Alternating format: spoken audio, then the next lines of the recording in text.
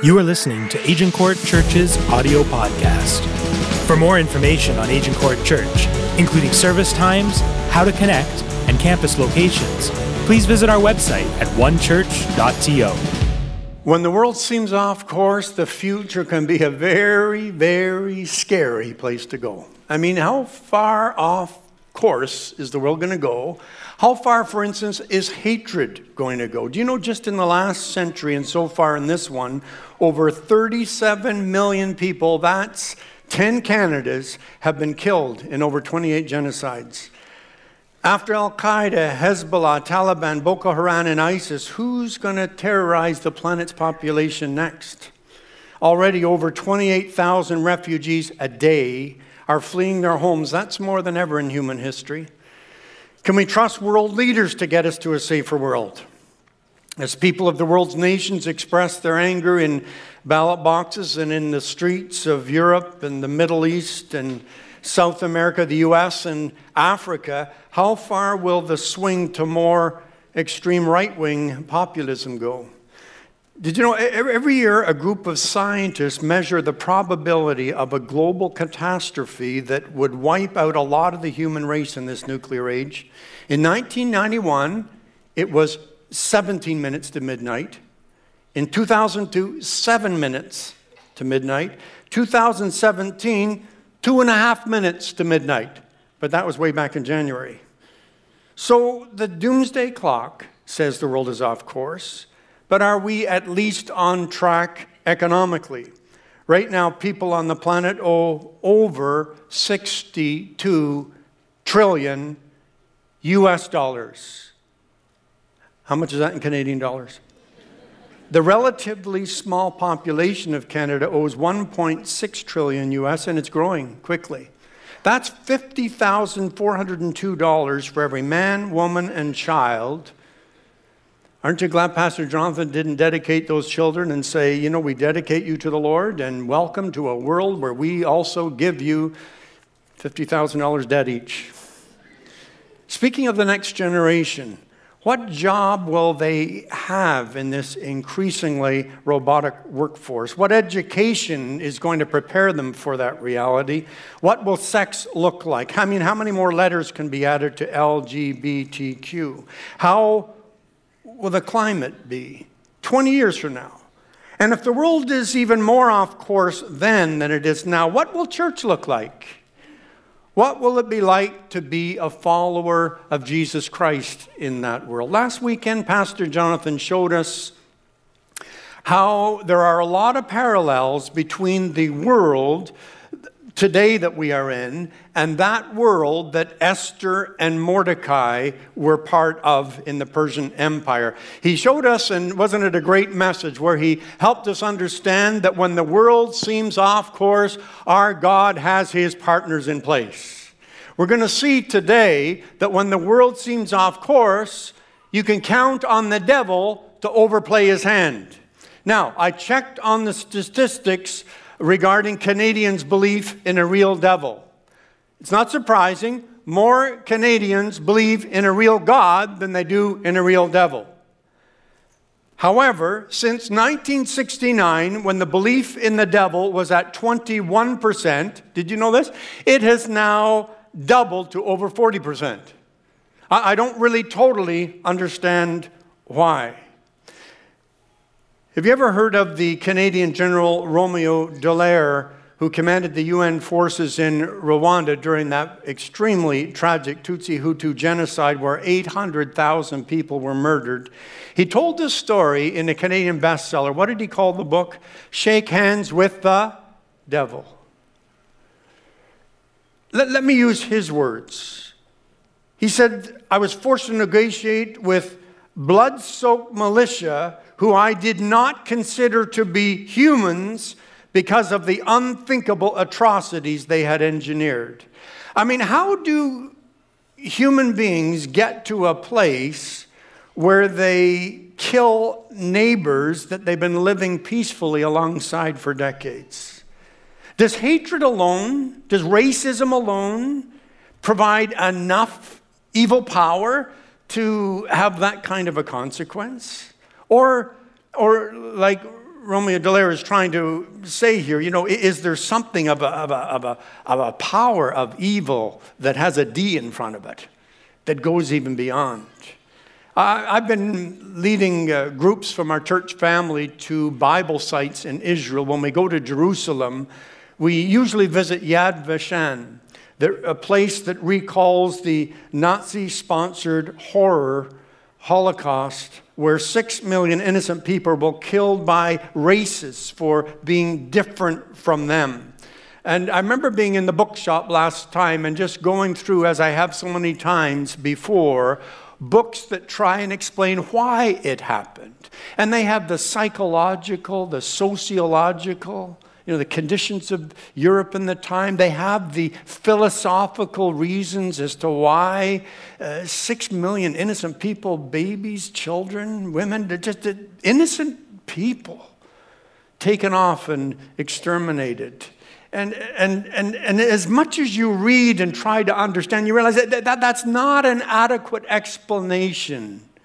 You only understand how the human condition can get that far off track when you understand that there's a power of evil at work in the invisible realm that works along with people's hatred and race. And so much of the human story is understandable only when you understand that real powers of evil are playing their hand.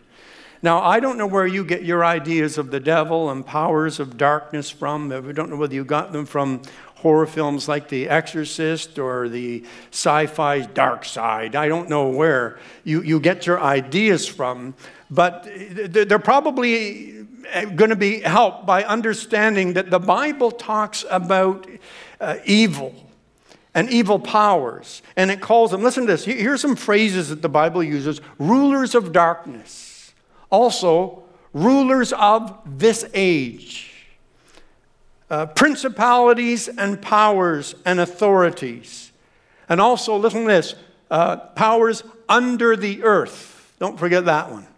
Under there. So you've got all of these powers in the invisible realm. And Jesus says you can count on the devil. You can count on the devil not just to overplay his hand. You can count on the devil, Jesus says, to lie. He will lie to you. He says, Jesus said when he lies, he's speaking his language. It's the language of lies. He deceives. He's a master deceiver. He tempts to get us off course and get our world off course. He lures, he tempts, he seduces in a direction that will bring us damage. He accuses. And he's a bully. He's a bully. He's a control freak. When you read the few but descriptive records of the devil in the Bible, you see clearly that he is a completely narcissistic, attention-seeking, self-centered, vulturistic, diabolical, stop-at-nothing, control freak bully that's obsessed with controlling humans. That's as close as I get to swearing. Anyway, how does he get control over humans? Quick answer is, wherever we give him space. He just move in, vulturistically, opportunistically. How do we give him space? Well, pride. If I get proud, conceit, I'm better than others. Conceit. Contempt. Paul writes to Timothy and he says, even if you're in church leadership, he says you can come under the devil's judgment if you get proud and conceited. Selfish anger. Paul writes to the Christians in Ephesus, he says, in your anger, do not sin, because there's a good kind of clean anger, where you stand up for what is right, but there's a selfish anger that's all about me and being offended and hurt and getting bitter over it. There's a selfish anger, and it says, don't cross the line. In your anger, do not sin, because when you do, you give the devil a foothold. You give him a staging platform from which he can then have a place to make further inroads into messing up your life. See, powers of evil do not cause sin, they exploit sin. We're not taking away, human responsibility. The devil made me do it. No, we decide, we to get proud, we decide to get selfish, to let anger cross the line, to lust, to hate. And that's what gives the devil something to get a hold of, something to work with. And how many know that control freak will take all the space that he can get? And he really does. What happens then when he gets space? Well, Jesus said, you can see it in my agenda and the devil's agenda. He said, my agenda, I have come that you might have life and have it to the full, and that you might even have everlasting life. The devil comes only to kill, steal, and destroy. Now, kill what? Kill what? Well, basically anything that has life or brings life, anything to do with life. And that helps us understand what's going on in the book of Esther, because can you imagine a more anti-life act, watch this now, than killing off the very nation of people that God raised up to bring the Savior of the human race into the world. If you wipe out them, the Savior doesn't come. So he kills. Anywhere where there's life, he kills. He kills. Secondly, he steals. Steals means you take something that does not belong to you. You take it for yourself. It does not belong to you. You take it to yourself. What would the devil want to take from humans that does not belong to him? You know what it is? Our spirituality, the image of God in us. You see, we're different from all animals. We share the same DNA, the same physical makeup. But God, when he created human beings, made them a living soul. He said, let us make humans in our own image, in our likeness. And it's that connection with the Creator that we have a capacity for that makes us different. What does the devil try to do? That's exactly what, watch this now. Who does that likeness of God rightfully belong to? It belongs to God. So he tries to get for himself what rightfully belongs to God. You see, he wants to do more than just do damage and destruction. That's not his ultimate agenda. His ultimate agenda is to get what is God's and make it something for himself. And to get us to think of ourselves as nothing more than animals, which is really what can happen in the realm of science or sex or self-worth. Just to devalue. You're not worth that much. Take away the image of God. So he kills, steals, and destroys. Destroys what? Well, just think of what you value most. What do you value most? Do you value loving relationships in your life the most? Family, friends? It's got a target on it. Do you value your peace of mind, the joy and happiness that you have in life? Just think of all the good things, the beautiful things, creativity, beauty, sex, music, safety, health of body, mind, and spirit. They all have a target on them. He wants to destroy them. And how can he destroy them? Well, we heard it, right? Are you joining the dots there? When we get proud, or we lust, or we get greedy, or we get selfish, or anger crosses the line. When we hate, it gives him space to come in and destroy those areas. Now, something else happens, though, when the devil gets space. Do you know what else happens? He doesn't just lie, deceive, tempt, accuse, bully, kill, steal, and destroy. Do you know what else he does? He overplays his hand. That's what he does. He overplays his hand. Now, spoiler alert, we're going to go back into the book of Esther now, and you're going to see how the devil overplays his hand. Let's pick up the story where Pastor Jonathan left it off last weekend with the four main characters. Esther. Esther, this orphan girl raised by Uncle Mordecai, winner of the National Beauty Pageant, is about to save her Jewish people from the state-legislated genocide. All right? Now, Mordecai, do you remember Pastor Jonathan talking about him? That's Esther's uncle, but he's also a royal official. He's on the staff of King Xerxes. Now, King Xerxes, this is the mighty Persian Empire. Watch this now. A lot of people don't know. It extended its rulership over 36 countries, right north up into Greece, west into Africa, east into India. This was the mighty Persian Empire, and Haman was second in command to the king, and he was so proud of it. Very, very proud of it. As a matter of fact, he just loved it that people had to bow down to him. The problem for Mordecai was he had grown up to believe that there was only one who was worthy of his worship, only one that he would bow down to, and that was his Lord and God. And so when Haman heard about that, he just refused. Now, the closest personally I've ever come to this was when I was president of the Ministerial Association in Edmonton. And one of my responsibilities was to schedule pastors to go to the opening of city council meetings and open in prayer. And I took my turn at bat. I went, but when I was reading the instructions, you were to call the mayor his worship. I don't know. I know. Leave me alone. But I just couldn't say it. I just couldn't call the mayor worship. I was just, I worship God, and I know. And you go ahead, if you work there, you call him worship. I'm not judging that. I'm just saying that was just the thing that anyway, there I was.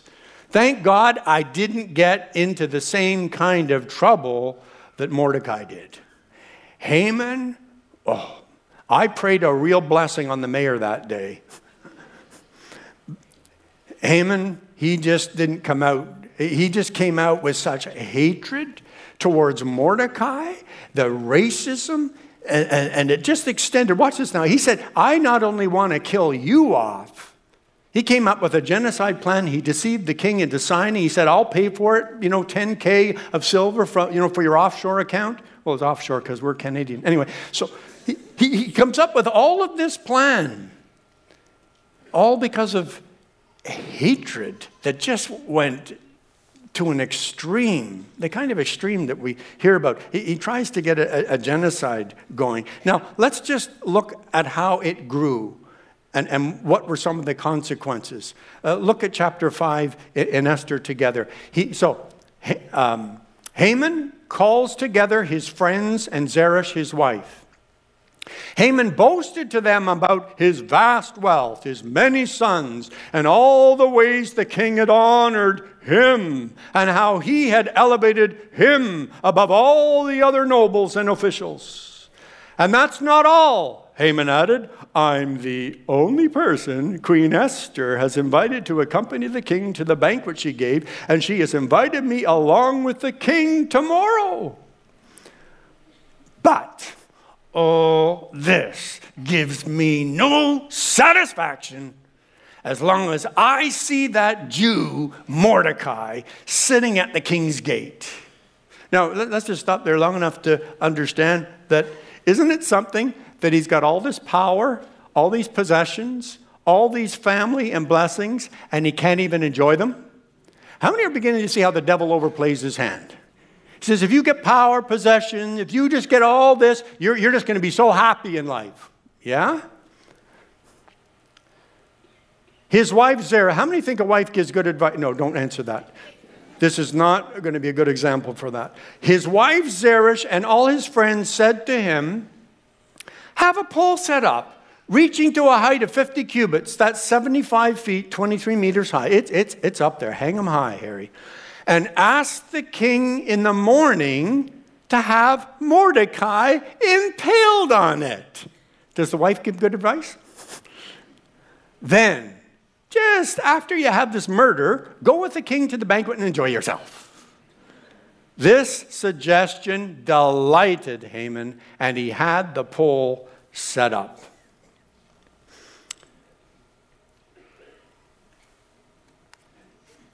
Now, last weekend, we saw with Pastor Jonathan that when the world seems off course, God has his partners in place, Esther and Mordecai, right? Watch this. What we're seeing today is the devil has his partners in place too. Wherever there's pride or selfishness or greed or lust or racism or hatred, wherever that is, he just, that's space he moves in and partners with. So when the message goes from Mordecai to Queen Esther that Haman's trying to lead a Hitler-like Holocaust for the Jewish people. Right away, she gets her own plan in place. It's a totally different plan than Haman's. It's not about destruction. It's about the saving of many lives. It's not a plan that's about destruction and lies. It's about telling the truth and getting the truth out there to people. So it's not only about saving and truth. Do you know what else it's about? Food. Food. At this point, the Esther in the Bible becomes very much like my Esther. She thinks the answer to many, many situations is mangi, mangi. You know what I mean? The Italian mama, just feed those precious grandchildren. That'll fix them. Anyway, food. So not unlike my Esther, this one invites the king and Haman to be honored guests at a big banquet where she will make her request. And when they come to the big banquet, she says, well, I'll tell you my request if you come to tomorrow's banquet. Now, a couple of coincidences happen in between the two banquets. One was insomnia, the other was a parade. King Xerxes has a case of royal insomnia. Why? Is his mind troubled? Is it something he ate at the banquet? Not if Esther was cooking, I can tell you that. What's his solution for insomnia? He calls for his favorite bedtime story. Do you know what it is? The accomplishments of King Xerxes. And when they came to the account where Mordecai, they told the story as it was read to the king of how Mordecai had exposed a plot to assassinate the king. The king interrupts. He says, what was ever done to honor that man who saved my life? The answer was nothing. And the king said, well, let's plan something right now. Now, guess who shows up at the palace? Right then. And he wants to meet with the king and get the king to sign off on the execution of Mordecai. Hang him on those gallows, impale him. He wants to get the king to sign off on that. But of course, in royalty, royalty speaks first, right? And so the king says, hey man. I thought of that during the night. If you can't sleep, you may as well think of stuff about your message, right? Hey man.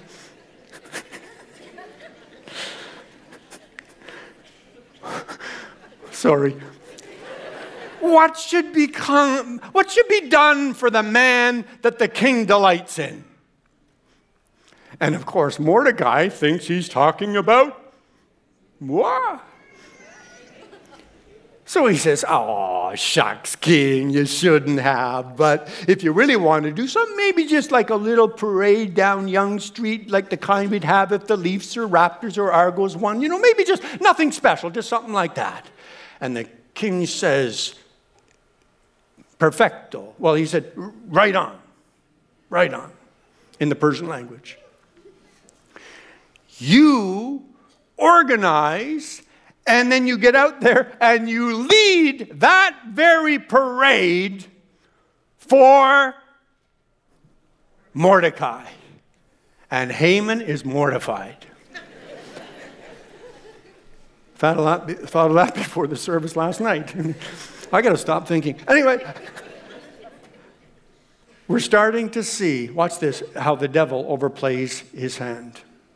Haman ends up honoring the very person he hates so much that he wants to exterminate not only him, but his entire ethnic group. Now, listen to this, because they have a parade. And it's led by the one who was trying to kill the guy that now they're honoring. It reminded me of Colossians 2:14b. It says that when Jesus nailed our sins to the cross, and having disarmed the powers and authorities, that's the powers and authorities of the evil realm, he made a public spectacle of them, triumphing over them by the cross. You begin to see how the devil really does overplay his hand. And he's not done overplaying his hand yet. As a matter of fact, watch what happens next. Let me read it to you from the original document. All right, Esther chapter 7, starting in verse 3. Because the king has been saying, Esther, what is it that is your big request? I'll give it to you up to half of the kingdom.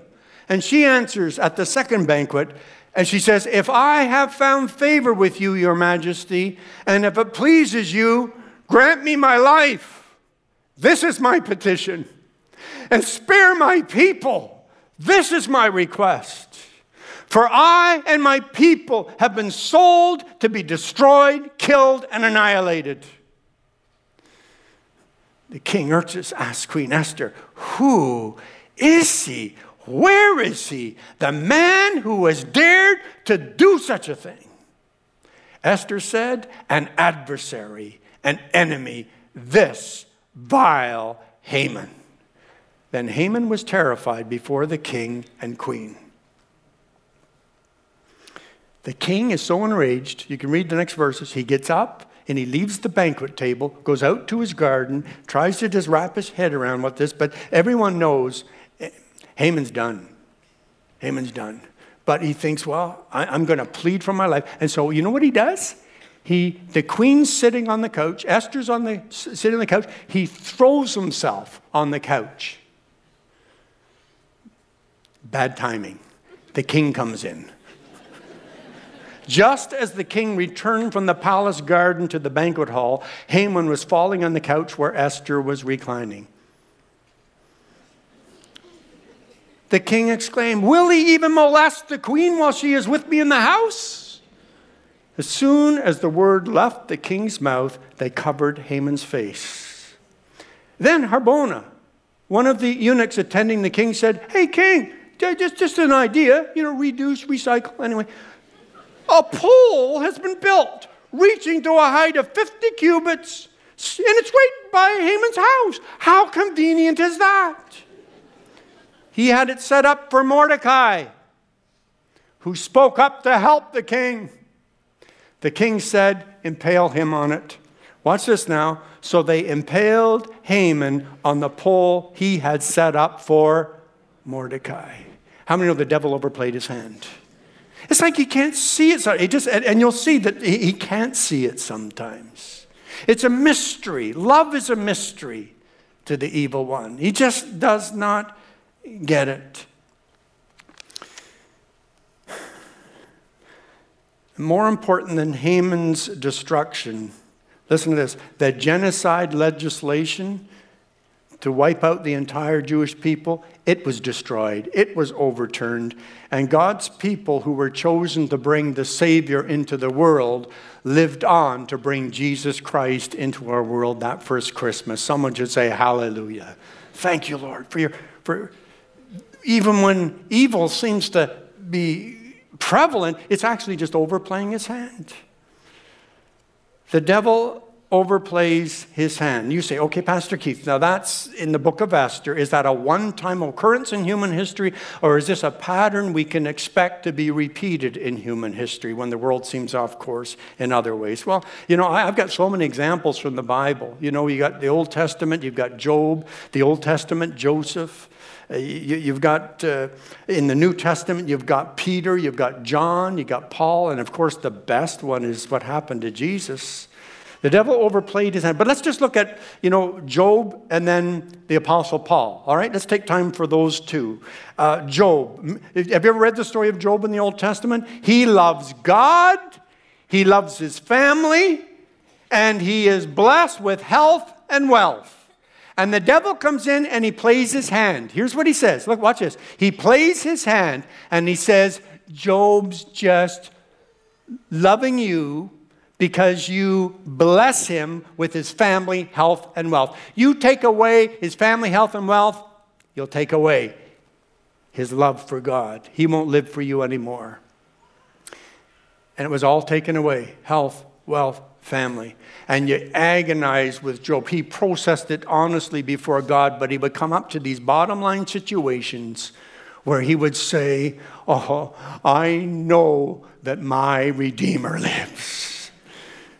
And even if I get slain, I love him. And when I come through this, I'm going to be so refined by this trial, I'm going to be like pure gold. And he was. And he was. He came through as pure gold. And how many understand God blessed him even more than what he was blessed with before, and the devil overplayed his hand?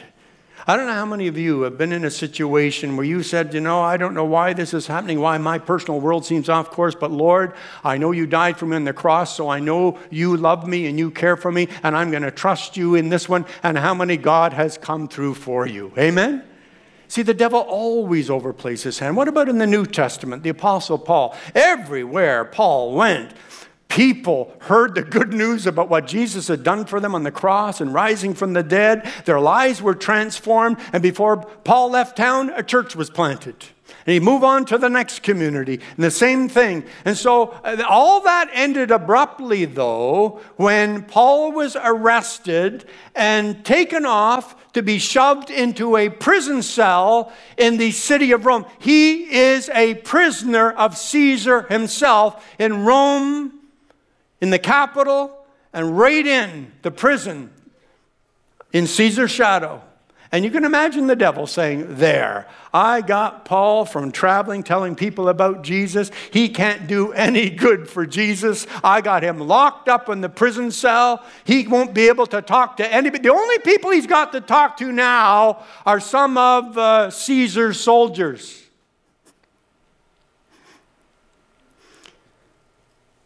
He's in chains, locked up. He won't do any good now. Not so fast.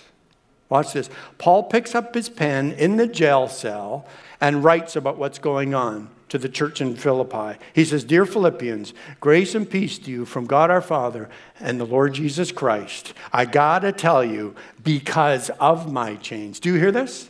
Because I am stuck in this jail cell in Rome, because I am in chains, the whole palace guard is hearing about Jesus.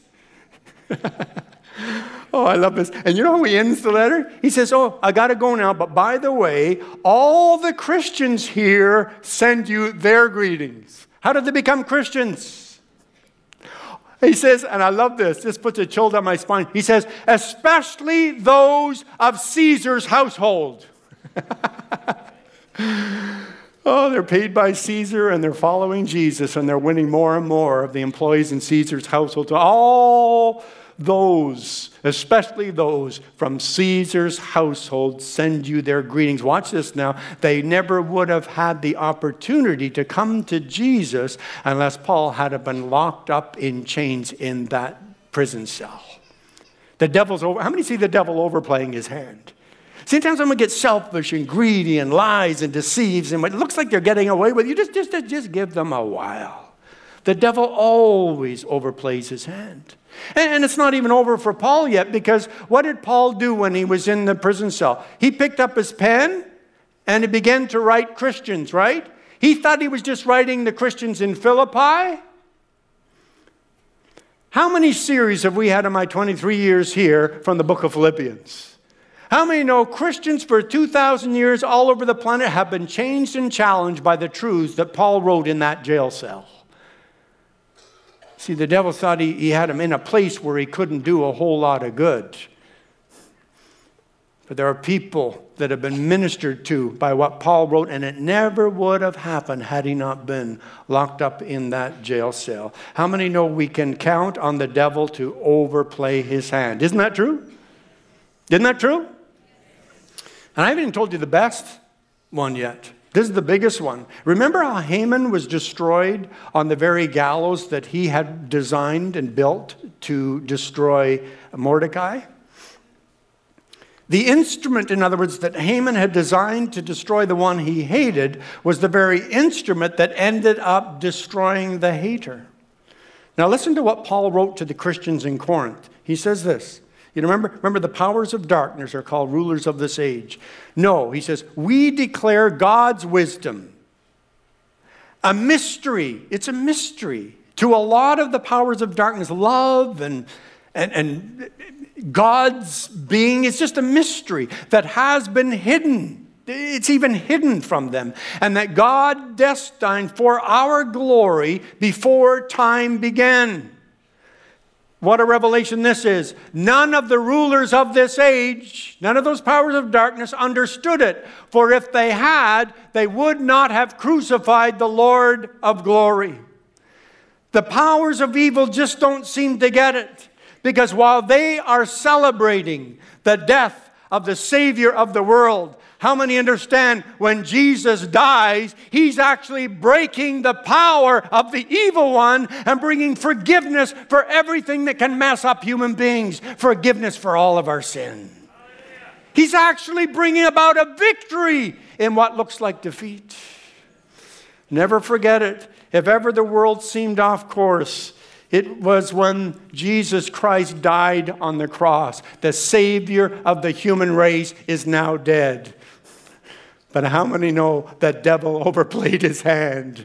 Jesus died for our sins and He rose from the dead and He is alive forevermore.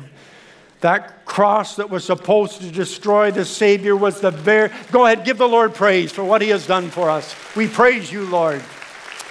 We praise You, victorious one. All right, so what are we going to do with all this? What are we going to do with this? How are we going to live differently because we've heard this teaching today when we leave this room? How about I give you 3 refusals and 3 partnerships? Quickly now before we pray. Here's the first one. Refuse to be short-sighted. Refuse to be short-sighted. How many know the devil has limited knowledge and not a whole lot of wisdom? He has limited power and it always backfires on him. Any pleasure he lures you into is pleasure only for a season. And when he is done that season, he actually steals the pleasure from you. Any success is short-lived. So, dear one, refuse to shorten your life. Jesus came so that you could live forever. He wants you to live forever. Refuse to be short-sighted. Refuse to be short-lived. He wants you to partner with Him so that you can live forever. All right, second refusal. Refuse to be used. Oh, dear one, listen to me today. Refuse to be used. Refuse to be played. Refuse to be a card in the hand. You know, he gets possession through our greed and our selfishness and our lust and our hatred and selfish anger. Refuse to go there. It just gives, refuse to be played. Refuse. Partner with the one who died just to set you free from that stuff forever. Amen? Partner with Him. And then third, refuse to be discouraged. Refuse to be discouraged. Let's remind ourselves that every injustice we experience in this world is temporary. Every trial in your personal world comes with an expiry date. The devil's doom is on schedule. How many know? He's already built his gallows. He's building them out of hatred, greed. Every time he tries to steal something from another human being and devalue and demean human life, every time he does that, he's just providing more material that will result in his ultimate defeat and destruction. So partner with the one who has won forever and forever. You see, when I remember my first day at a new junior high school when we moved to Halifax, Nova Scotia, and I remember coming home, first day of school, of course I was lost in deep academic thoughts. Anyway, so I was walking home and I was turning left to go down Evans Avenue to where our home was, and there's these people that had a great big house on the corner, and it was a great big grassy lawn in front of it. And I'm in my thoughts, and I'm thinking, I'll just take a shortcut and go right across their lawn and go down, to my house. And so I started across the lawn when I heard a growl and a snarl, and I started, when you go, I did all of that, and it was a dog. And it came at me. I thought, Keith Smith's done for now. And I ran, I panicked, and I ran, and the dog snarling behind me, and it just, slow motion, and just moved out onto the street, and suddenly I heard a snap. And the dog was growling and snarling away, but the dog was on a chain.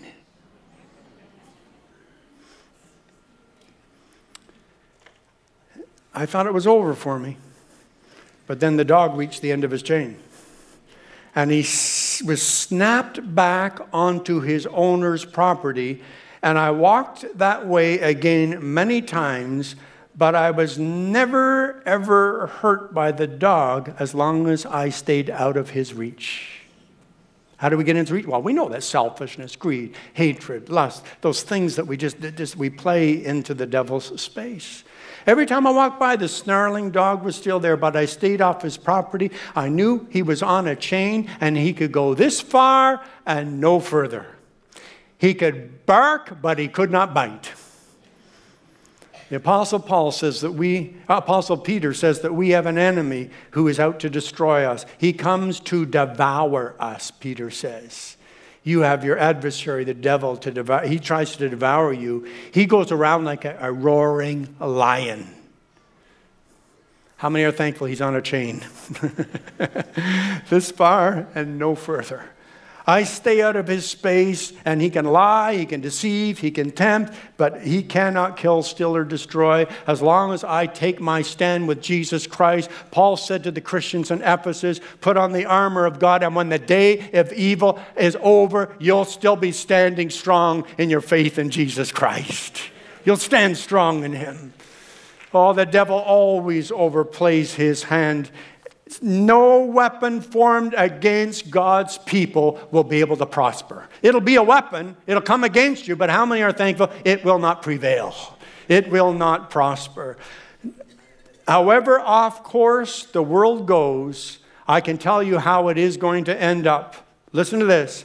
Every knee will bow of those on the earth and those... Yeah, you knew it. Under the earth. Read it in Philippians. Every knee will bow. Those on the earth and every evil power will be brought to a place where they will have to confess the truth. And that is that Jesus Christ is Lord. Jesus is Lord. And we are right on course, dear one, for a new heaven and a new earth that will be ruled by the righteous one, Jesus Christ, and you and I will rule and reign with him, and it will be forever and forever. And for the last time, the devil will have overplayed his hand. Oh God, my Father in heaven, lead us not into temptation. Deliver us from the evil one. For yours is the kingdom, yours is the power and the glory, and it is forever and ever. Amen and amen. Hallelujah, Jesus. Oh, so listen, dear one, until that day, let's refuse to be short-sighted. Amen? How many are going to be refused to be used and refuse to be discouraged? We're partnered with the one that has destroyed the very one who tries to destroy us. We're with the one who is won once and for all and forever and forever. So we leave here today. We leave here facing the future with confidence. We're walking with Jesus. Amen? Make sure you don't miss a message by subscribing to this podcast. All creative content and production for this podcast is provided by the One Church creative team.